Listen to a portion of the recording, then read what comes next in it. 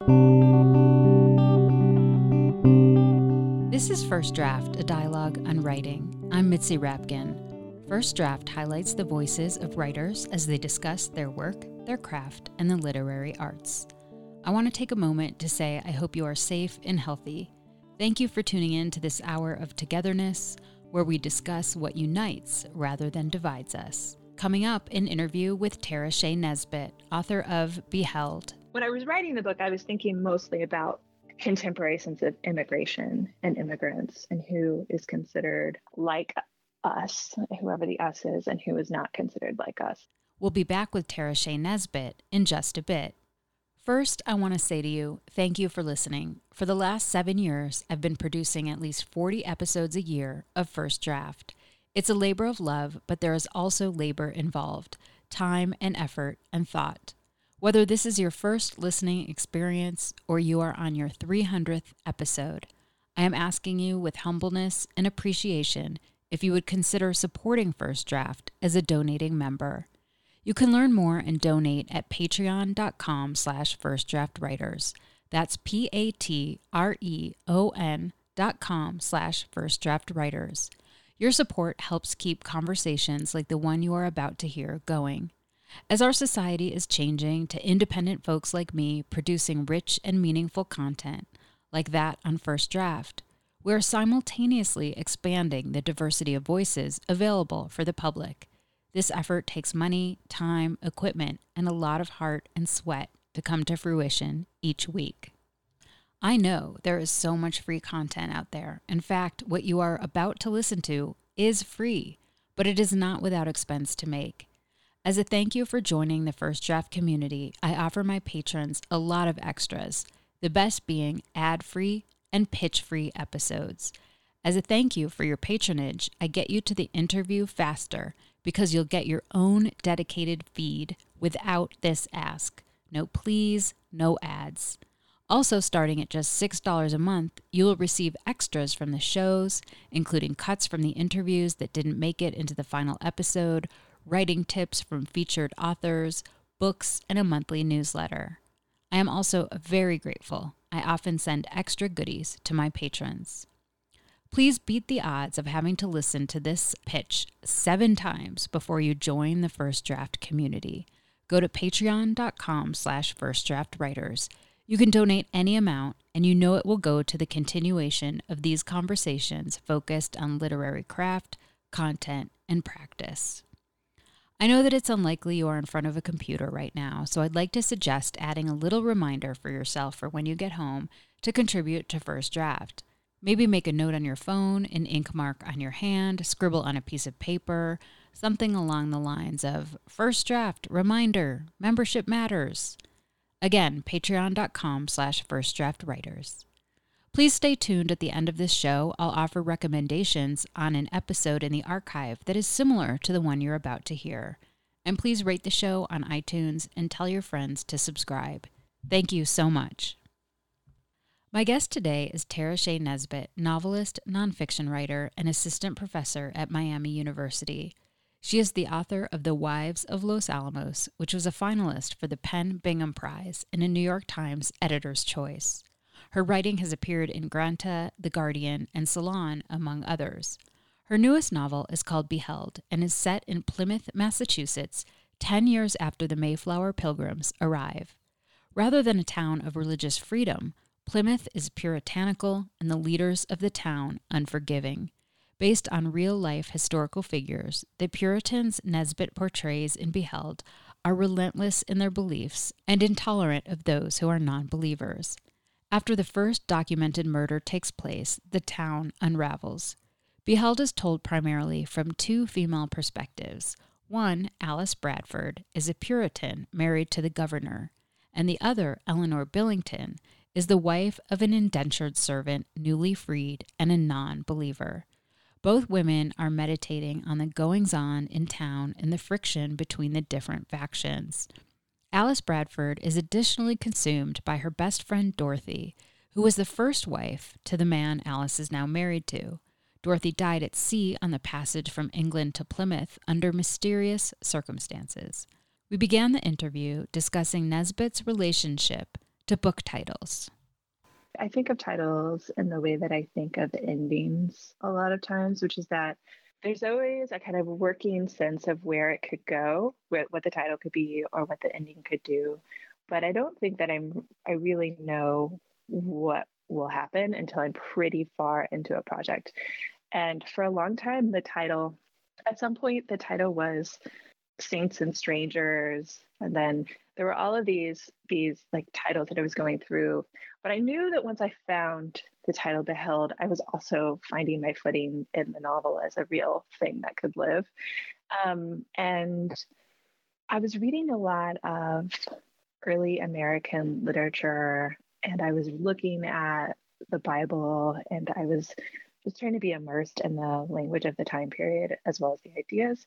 And this sense of beholding kept coming up. And then I was thinking of what has been seen or held onto and what hasn't been seen or held onto, beheld as a kind of past tense. But then in looking at this past, thinking it seemed right to me that it would be a title that was trying to hold something in the space of this big narrative, like how the Mayflower passengers arrived and impacted the northeastern woodlands, to hold something to hold something else in that big story, primarily the story of women and indentured servants and the kind of more violent aspects of what the Mayflower passengers did.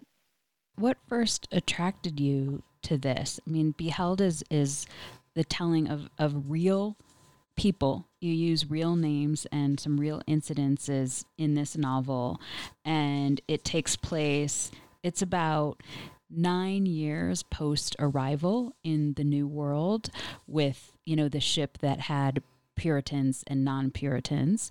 And you tell the story of some of these characters, when they're a little bit into their lives there. So what sparked this for you?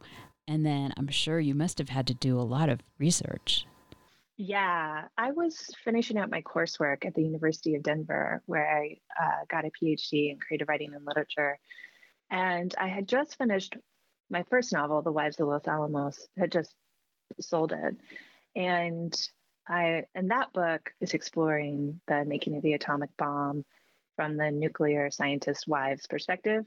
And I was realizing as I was about to publish that book that I didn't really know why I was compelled to tell that story either initially, but in looking back, I started to see that what I'm interested in is how power operates, how communities are working, and how these how seemingly small decisions, like on the small scale, have really big impact.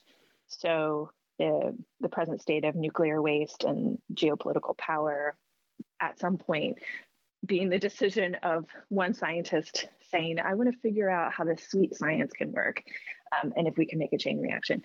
And so that was like in my mind, like what are these other stories that I could think about that are like big American history stories, but there's this fear these gaps or undersides. So I was finishing up my PhD at the University of Denver and was taking this class in early American literature when we were reading William Bradford's Of Plymouth Plantation. And it's basically his biography or community narrative of who the Mayflower passengers were and the founding of Plymouth. And he was the longstanding governor, and he's telling this book. He's recollecting it later on in his life, but it is the way that we think of the Mayflower passengers as the Pilgrims. There, and he narrates it in a first person or a third person plural perspective. So they thought of themselves as the Pilgrims, and I just didn't like him from the moment I opened the text. I felt a bit suspicious of the grandness of it and how the text was being communicated. Like everything around it was giving it a lot of veracity, wasn't really questioning the gaps. So I had that in mind. But then when I got to the part in the story where he's talking about all of the deaths that happened that first winter and on the Mayflower and the causes of those deaths, the one death he talks about the cause of on the Mayflower is this seaman, this lascivious seaman who, so like a sailor who comes down And he's kind of mocking the Puritans. And he says, like, I hope to throw at least half of you overboard before the ship is done. And so Bradford is recounting how happy, like, seemingly in my mind, how happy he is that seaman was actually the first one to die. God had placed a just hand upon him. But the death that he leaves out is the death of his wife on the ship. Like that, he barely mentions her. He says, William Bradford and his wife, his first wife, who soon did perish, or something like that. And he never goes into detail about what happened to her. So there was a footnote that suggested, like, though he mentions all these deaths, he doesn't mention the cause of death of his wife, Dorothy. And someone who is telling the story like 50 or so longer years later recounts that she slipped off of the Mayflower when it was moored near what is now Provincetown Harbor, but that person wasn't on the ship. So I just felt like there was this huge gap, and I was so interested in what could have happened to her. Who was she? Why had I never heard of her? But I had reenacted the Mayflower and Pilgrims and Indian story, in K through 12 education. But I didn't know about this woman who mysteriously died on the ship. And I also suspected if he was leaving out his own wife's cause of death, he was probably omitting a lot. And it turns out he was.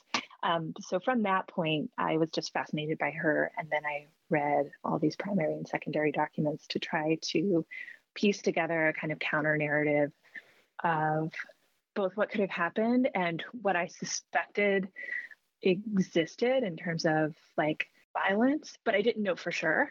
And then I found so many things, and it was in things like I read a letter by Phineas Pratt in which he's recollecting talking to the Mayflower passengers.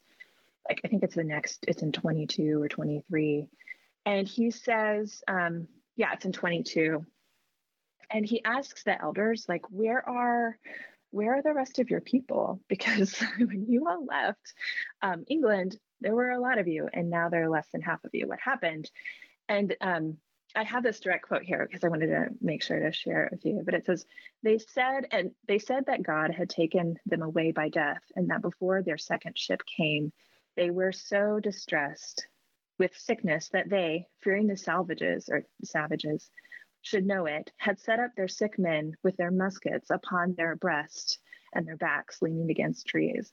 So in other words, in this like really odd languaging, Pratt is telling us that the Mayflower passengers were so terrified of what was beyond their settlement that they propped up their dying passengers against trees with muskets so that they looked like a forest sentinel.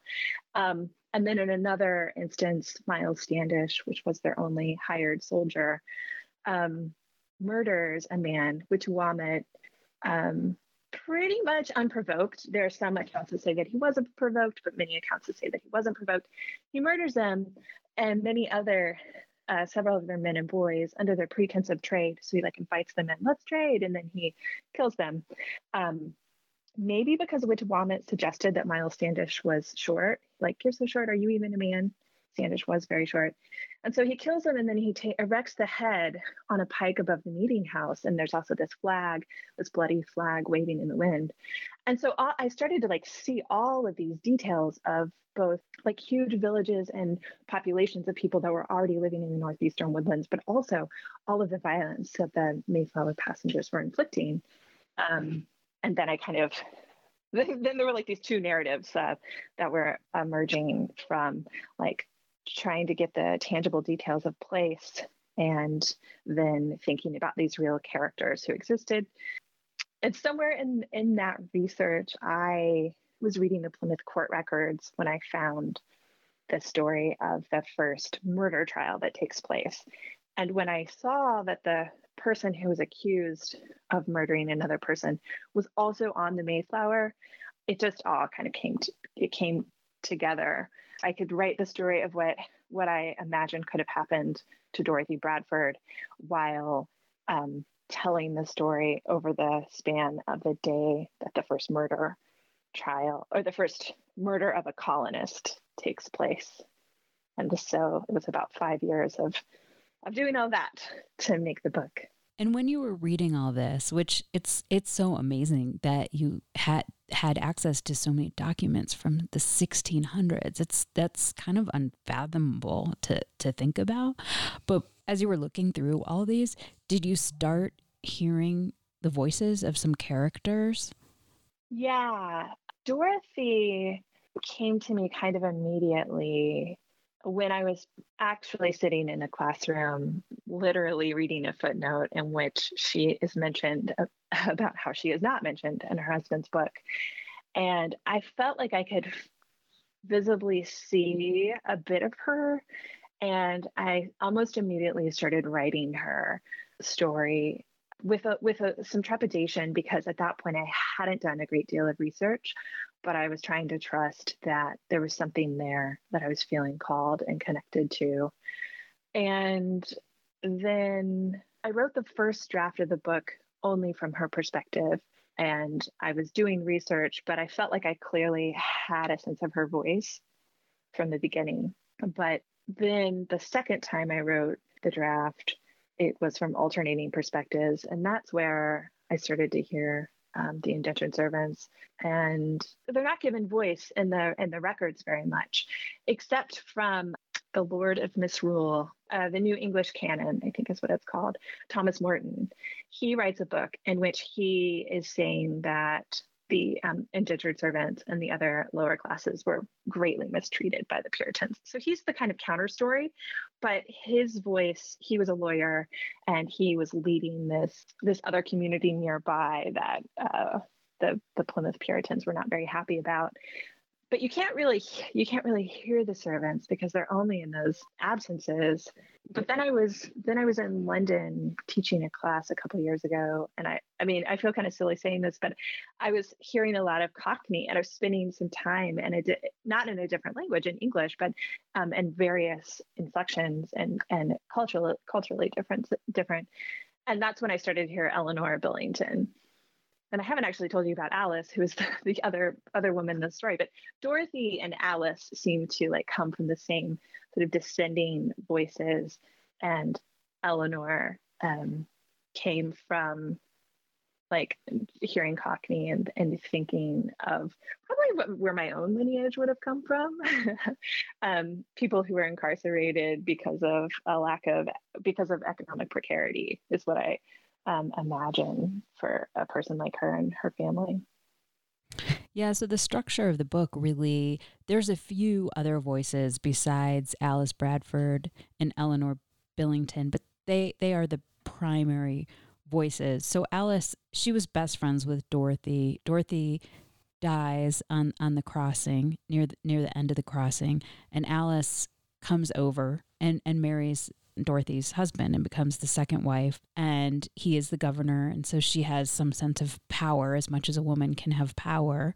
And then Eleanor Billington, her husband was an indentured servant who served his time and was owed a certain amount of land. You get a certain amount of land per person in your family, and their young son died and they didn't get the acre for him, so he's already mad just from dealing with the Puritans. They call them the hypocrites, and they have a very different view of life.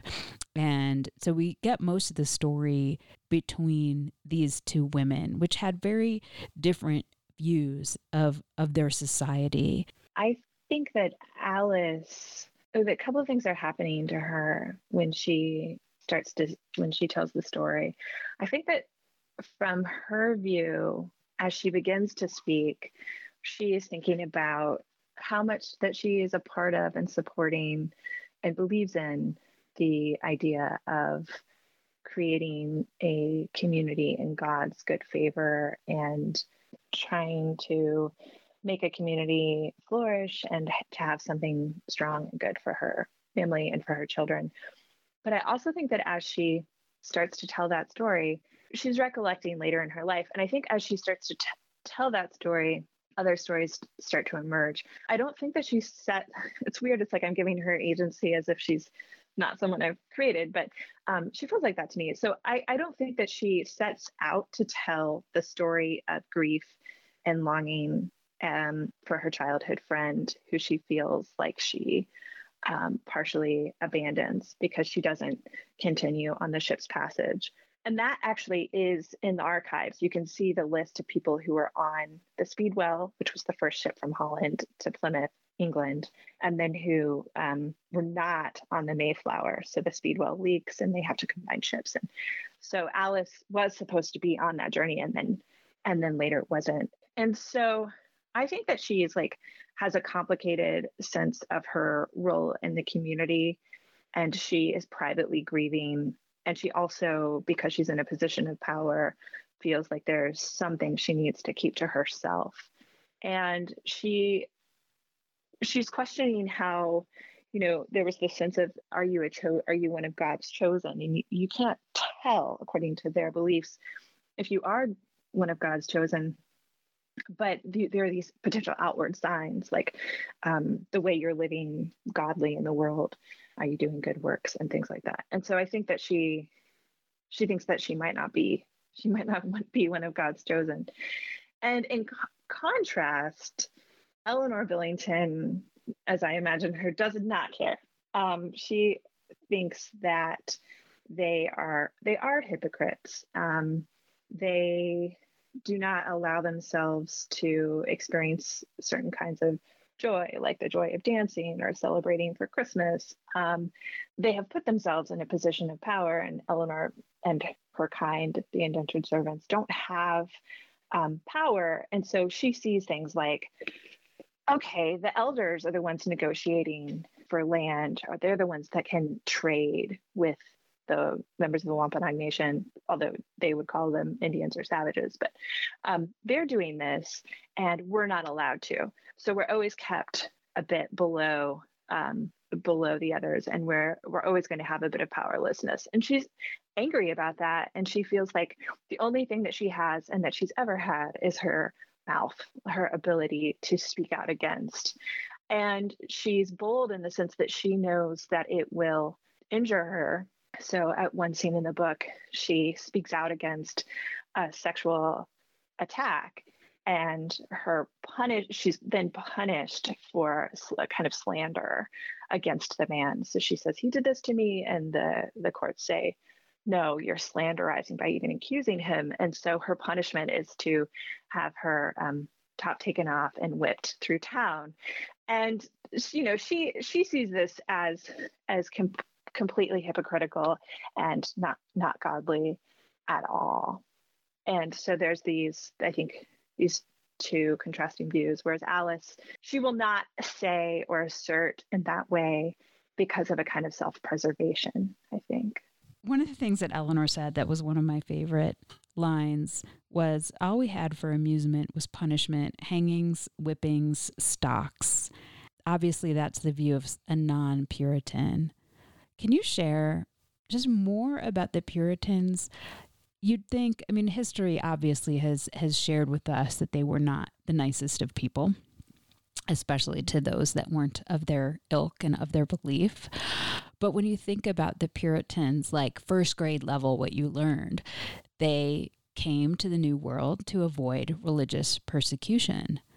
And they were very nasty, mean, violent people to those who didn't believe what they believed. And I would think even to some who believed like they did, but maybe had a small deviation. Who were these people? Yeah, they were extremist for their time. They weren't able to, for instance, gather and read the Bible amongst themselves in England. And they very much wanted to reform the church. They felt like it was corrupt. So then the irony, of course, is then once they receive any kind of power, they reenact certain violences that they were originally speaking out against. But so when they were in England, they felt themselves to be persecuted against, and they thought, alms is a wrong thing. Like people shouldn't be able to pay the church, like do something really bad and then confess and say, can I give you some money? And will you give me alms and tell me I won't be persecuted against, or I'm not going to go to hell. So they thought these kinds of things were wrong. And so I think in the outset, it sounds kind of right. yeah, the church does sound corrupt. And yeah, you should be able to interpret the Bible and have this closeness to God's word however you like in your home.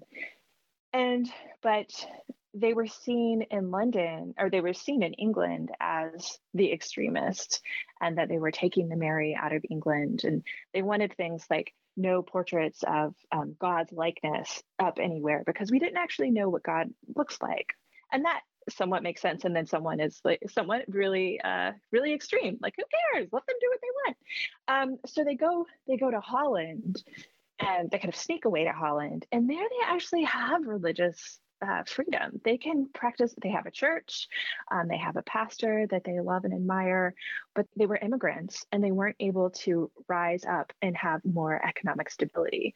William Bradford, he got a bit of an inheritance, and in that he invested that inheritance in a couple of businesses, and they all failed. So when I started to look at, wait a minute, there's this whole economic rationale for why they wanted to leave Holland, to pique my interest. And he was a weaver, Faustian, which is kind of like corduroy, and he wanted to like skip the middleman and not have to pay taxes. And Holland was like, no, you have to pay his taxes. So all of this is going on. Meanwhile, they have this strong congregation in Leiden, in Amsterdam, and then Leiden. And then they decide that they want to retain their Englishness, and they're worried that their kids were becoming too Dutch. They were, quote, intermarrying, and they didn't like that. And they were a little bit afraid of a truce being nearly over between the Dutch and the Spanish. And so that was happening in the background too. But there was nothing in any of that had to do, as far as I know, with religious persecution. But if they wanted to go back to a sense of Englishness, they couldn't go back to England because of the way that they were seen in England. And so they tried to find a colony that in which, like, you know, they would be colonies basically being cash cows for England. And so they are like, okay, we'll found this colony. And in doing so, we'll go to like near the Virginia colony, which was already in existence. And then we'll have our own separate enclave, and we'll be able to do the religious practices and beliefs that we believe in. And it will be just us. And we don't have to deal with all these Dutch, and we don't have to deal with all these Anglicans. And so it was a kind of, I think, a belief in a kind of utopian community. We can make this community in God's good favor. But very quickly things start falling through. They can't get financial backers. Once they find financial backers, the financial backers kind of say, well, we need to include some indentured servants, some adventurers, some people who can also pay for the passage and help you out in the foundation of the community. And so all of these other people start to come in. And so they're no longer, by the time they leave England, they're no longer a group of separatist Puritans that are all believing in a community in God's good favor that practice the same. And it just deteriorates from there, basically. But then they get to the northeastern woodlands, and they settle atop Pawtuxet, which was a grave site. The many members of the Wampanoag Nation had been decimated because of illness that the English and French and others, Spanish, had brought over. So they just sort of, they steal some corn. They're like, great, we got a bunch of seeds here, and we're going to build on top. And what struck me is that they didn't bring their pastor with them. So for a narrative of religious seeking freedom from religious persecution, to not have brought your pastor, and their pastor said, I'm far too needed here in Holland to go. And when that first murder that a colonist does, when Miles Standish murders Wictuama and others, William Bradford writes back to Pastor Robinson, and he's like, he wants a little praise. He wants, like, in the fatherly way, for Pastor Robinson to be proud of him. Look what we've done. Look how we've got things in order here, and look how we've killed these men. And Pastor Robinson is very cautious and says, where there is bloodshed, there will be more. And he also says, watch out for Miles Standish. He doesn't say it in quite that language, but watch out for Miles Standish, because he's kind of a hothead, and I'm a little concerned for you all. And Pastor Robinson never comes, and they never have a consistent minister. So, who were the Puritans is like, it's complicated, but it's also very much not what we've heard about who they were, particularly that narrative of religious freedom. And then on the more like humorous side, things like they thought of sex as one of God's earthly blessings. And so they weren't extremely like anti-body, anti-sex. They had a lot of children. So they liked the bodily, I think, still. They drank, they did all these other kinds of things. But religion, religion, I think, played a far different role in the story of the Mayflower crossing over than a lot of us thought, including myself. I think it's interesting too, the intersection of ego and religion. We were talking earlier about power. You think about power and how that plays into these stories, just, the power that men had to dictate and tell these stories and record these stories and run their societies, but also the ego involved beyond God. They almost, in another way, the other side to that. Bradford had a really compelling story.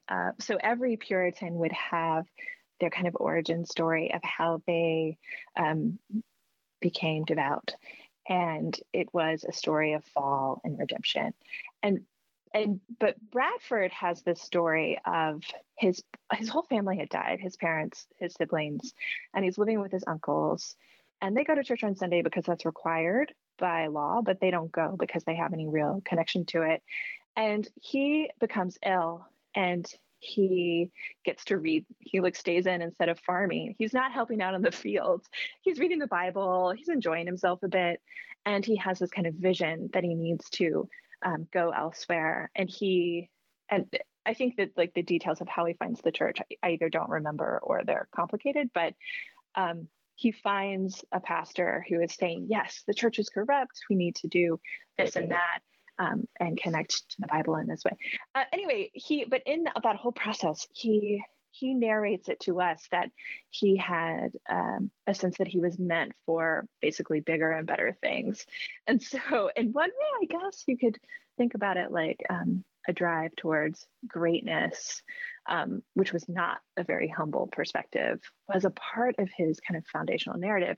And then I see him when he's having all of these failed businesses, and when he's like, let's take everybody, we're kind of doing perfectly fine here, but let's take everybody and get out of Holland and go to this colony. And I just imagine his first wife, who had left behind their only son, who was around 3 or 4. They had no other children, but they had been married, I think, for about 7 years. So that was pretty not typical for families. And so all of these women around her were having tons of children, were taking their children. And I could just imagine her kind of seeing what this might be like and starting to question her husband's motives, if not before they left. Certainly once they start to arrive. I mean, it takes them several years to even get on the ship because of all of the series of failures of getting financial backing and where they were going to go and all of this. But he definitely seems like a striver. And he certainly narrates in a way that takes on such grandness. I mean, to write in the third person plural, to say they called themselves, as if I were writing like you and I, we, not even we, but a they, both a grand separation and just a grandness in general. But I don't know, anytime I say anything like that, and I'm kind of asserting yes, he was totally egotistical and power hungry and thinks that he'll do it better than other people. And as soon as he gets power, he doesn't do it well. Anytime I say that, I'm also and it's also more complicated in ways that I can't hold in my mind at the same time, or that I just don't have access to or know. But certainly, I wish that there were letters from women or diaries from women, and there's nothing. And I think women are so strong and resilient historically that they had to have great feelings about what was going on and question it sometimes. I thought it was interesting that the financial part, that in some ways they were almost like a product. I mean, they were sent over there. Yes, they had investors, but they were investing in them. I mean, they had to produce. They had that pressure, which was an interesting way to look at them as a society. Yeah, they did. And there's a lot to say about that because they didn't have to sign up for debt, but they did. So they were offered the Dutch offered to take them on a free passage to New Amsterdam, so like near the Hudson River, and they declined because they said no. Then we would still be Bradford says we would still be amongst the Dutch, and then of course we would owe them something. So he declined the free passage in exchange for a significant amount of debt, but to retain whatever it is he appreciated about Englishness. And it struck me too that there were financial liaisons. There was Thomas Weston, who signed up a bunch of kids. The youngest was 4. To be indentured servants to the Puritans. And I don't know how much the Puritans knew that they were getting on this ship and they were going to be caretakers for a bunch of kids whose mother did not even know where they were or why they were there.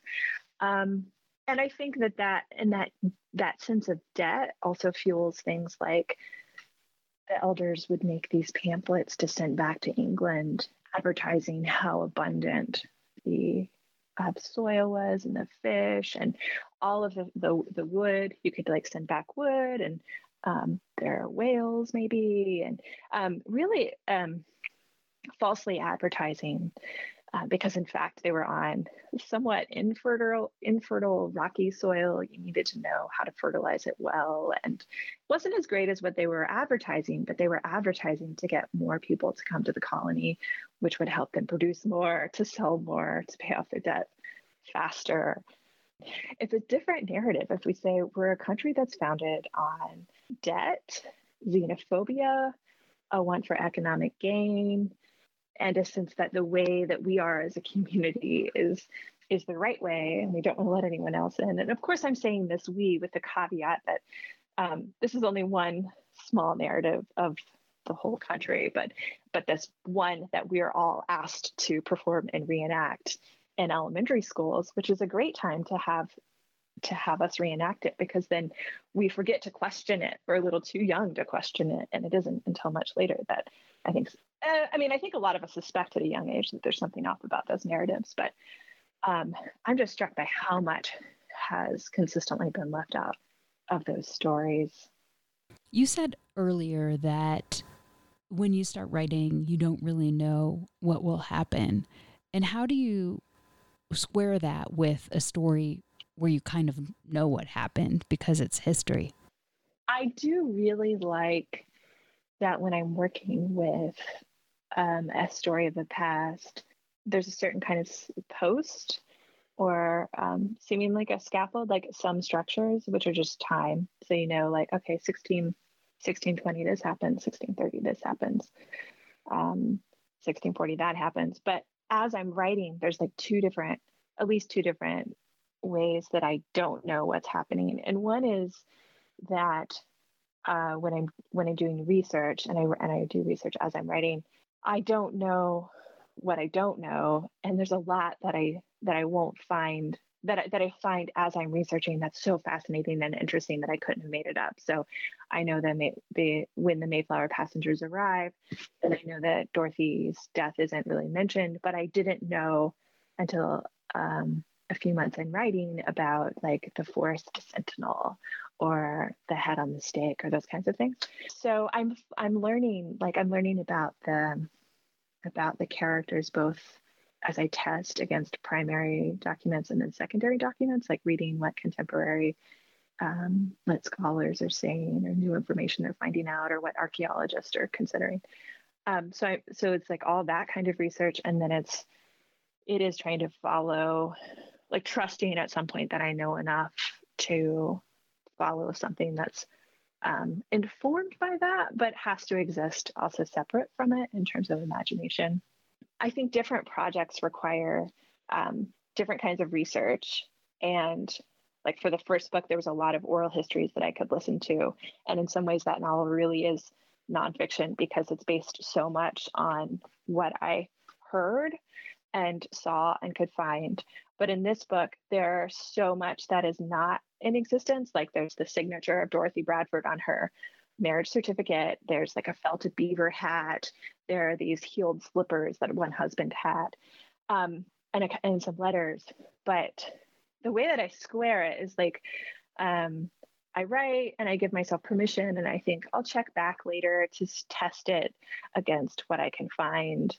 And then, but then I also know that there's so much that will never be verifiable. And then I think about it like I'm having a conversation with the past rather than veracity. So I'm not saying this is what it was like, but I'm saying this is what I can imagine about how it would feel. E.L. Doctorow has a quote about that. Like historians tell you what happened, fiction writers tell you what it felt like. Even that doesn't feel true to me. Like I'm going to tell you what it feels like to imagine what happened in 2020. Like a woman in this contemporary time with these contexts is considering what it could have felt like for these two women living, that time ago. So I think I'm telling you just as much about the present day.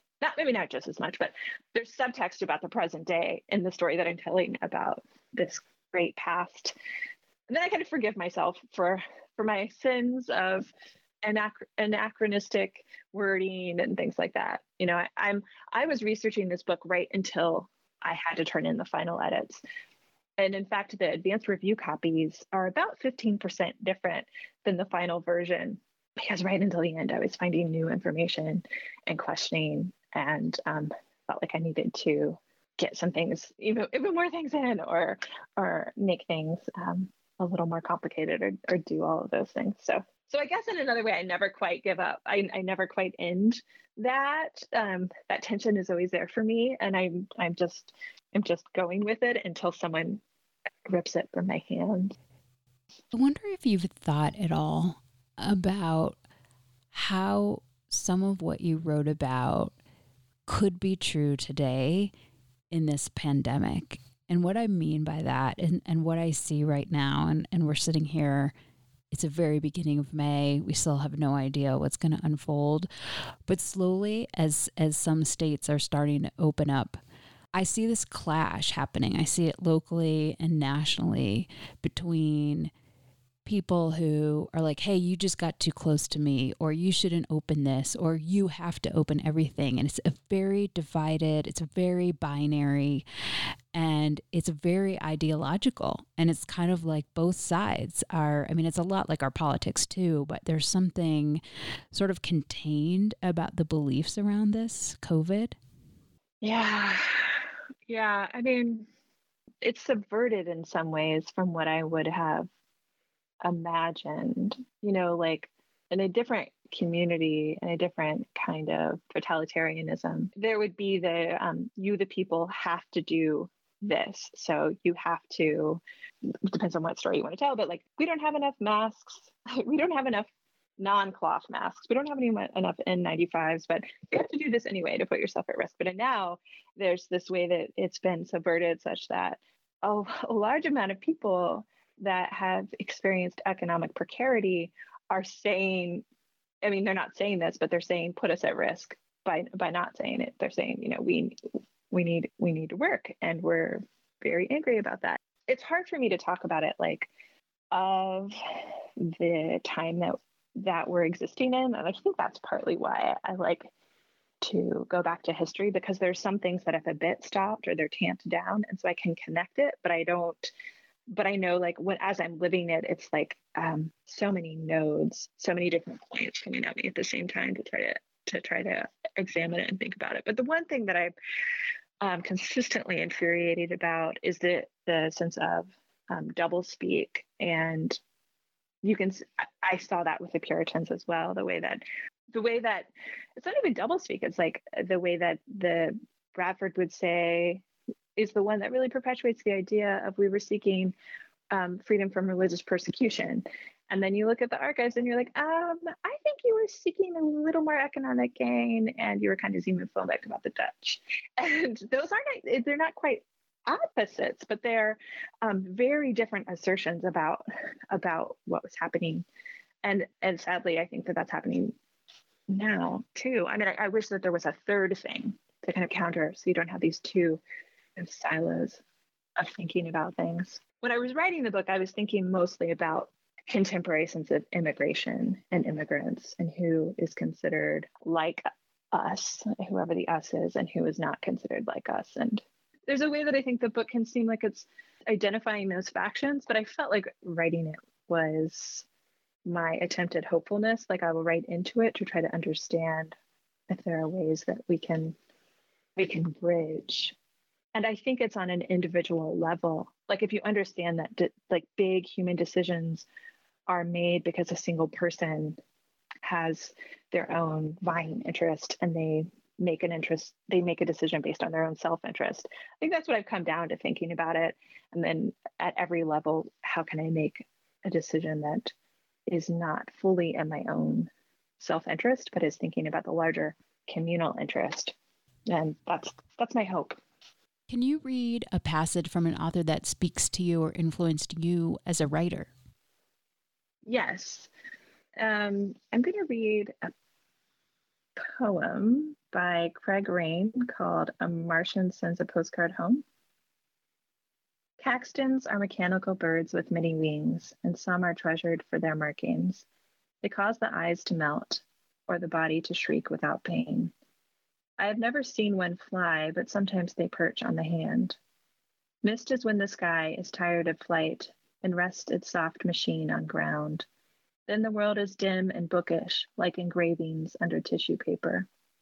Rain is when the earth is television. It has the property of making colors darker. Model T is a room with a lock inside. A key is turned to free the world for movement. So quick there is a film to watch for anything missed.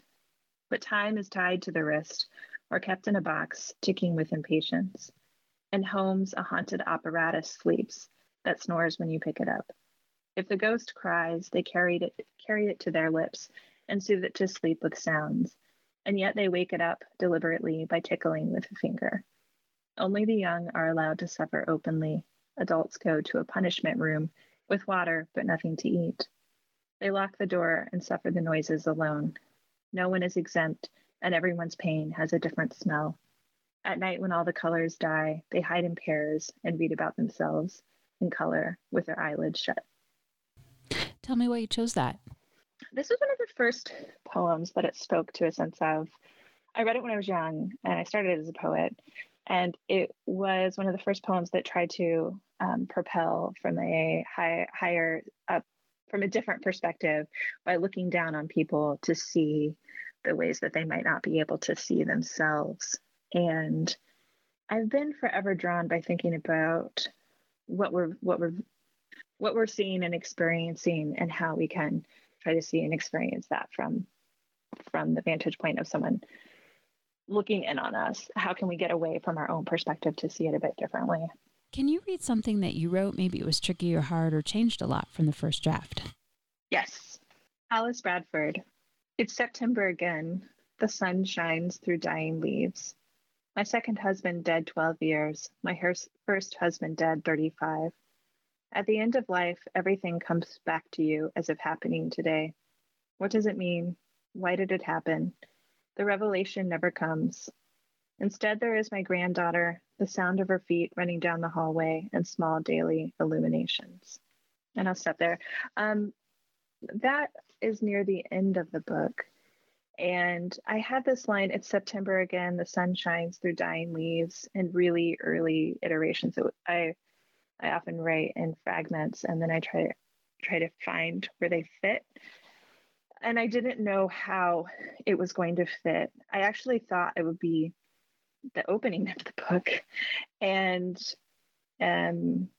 so it was tricky for me to find the voice that was going to come from. And then as I was in the final draft of the novel, I came to see that this was being narrated from Alice at the end of her life. And so that's the final chapter of the book, and it's one of the last things she has to say. So it took the longest to find the home for that, but then I felt pretty happy by where it landed. Where do you write?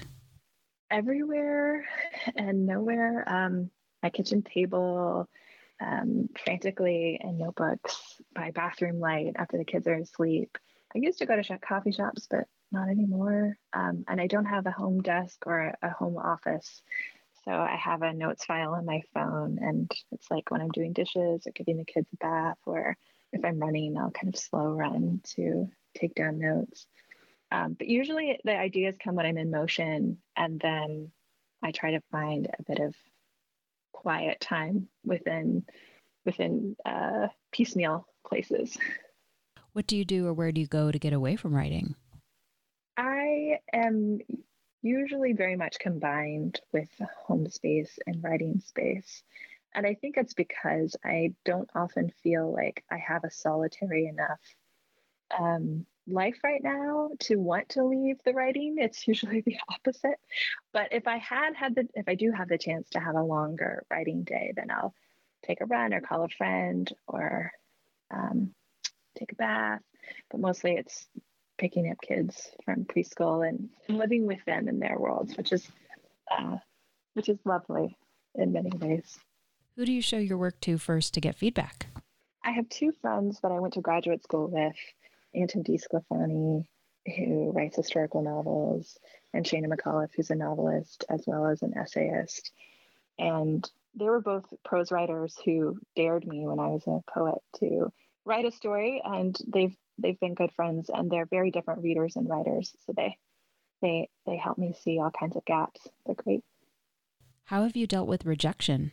I heard recently the Ohio medical director, Dr. Amy Acton, say about how she was dealing with the pandemic. I think because of the childhood I had, that I'm at my best during a crisis. And that's really resonated with me because for my own, if most rejection doesn't settle in, but if it is an extreme one, a big one, like a missed job opportunity or something that I've wanted for a really long time, this isn't necessarily healthy, but it increases my vigilance or a kind of obsession. So I fuel up my energy rather than sometimes really sitting with it. What is your favorite word? Today, I'm going to say hush. To disclose, it's a kind of comfort. It can be a command, a bit of a whisper, and I like a lot of words with H's. Good writer, good Tara Shea Nesbitt. Thank you so much for your time. Oh my goodness, thank you so much for the invitation. It's been so lovely to talk with you. You've been listening to First Draft, a dialogue on writing. My guest was Tara Shea Nesbitt, author of Beheld. If you liked today's show, check out my interview with Miriam Taves, whose novel Women Talking focuses on a group of women who have been severely harmed in their secluded Mennonite community. You can find that interview and the entire First Draft archive of more than 290 interviews at firstdraftwriters.com. You can stay tuned to First Draft on social media on Facebook, Twitter, and Instagram. Just look for First Draft ADOW. You can email me at firstdraftwriters@gmail.com anytime. Remember, there are plenty of extras for becoming a member and donating to First Draft, including access to pitch-free, ad-free content, as well as cuts from the interviews that didn't make it into the final show, writing tips from my guests, books, and more. The first tier of support is just $6 a month, so please go to patreon.com/firstdraftwriters. Coming up in the next few months on First Draft, interviews with Michelle Bowdler, Ursula Hagee, and R.L. Mazes. I want to send out a huge thank you to my patrons for making this interview happen. Your support makes First Draft, a dialogue on writing, a reality every week. Please stay healthy and safe. The theme music for First Draft was produced and performed by Murph Mahaffey. I'm your host and producer, Mitzi Rapkin. Thank you for listening.